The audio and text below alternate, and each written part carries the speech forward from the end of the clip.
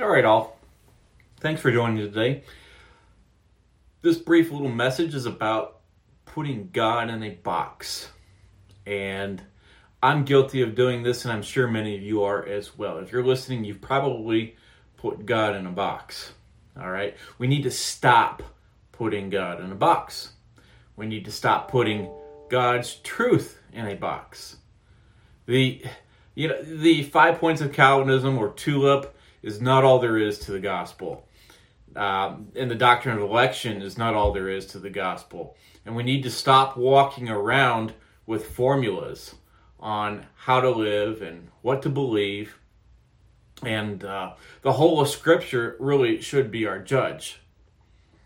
And we can never learn all of the Scripture, at least not while we're still living on this side of heaven. As we grow older, we continue to learn. And as we grow older, we continue to learn to be more loving, more joyful, more patient, more kind, actually.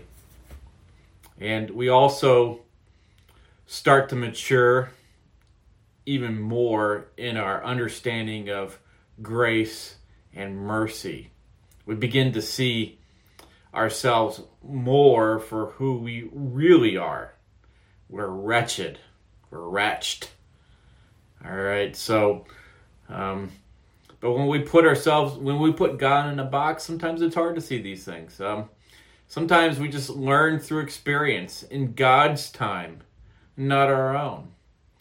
And we use isms to describe what everybody else believes. Oh, that's an Arminian. That's a Calvin. That's Arminianism. That's Calvinism. Oh, that's a Amyraldianism. All right, we got to stop using isms to describe everybody. We need to stop putting everybody in a box. All right, let's stop using creeds and confessions to define truth. Let's go to the Scriptures.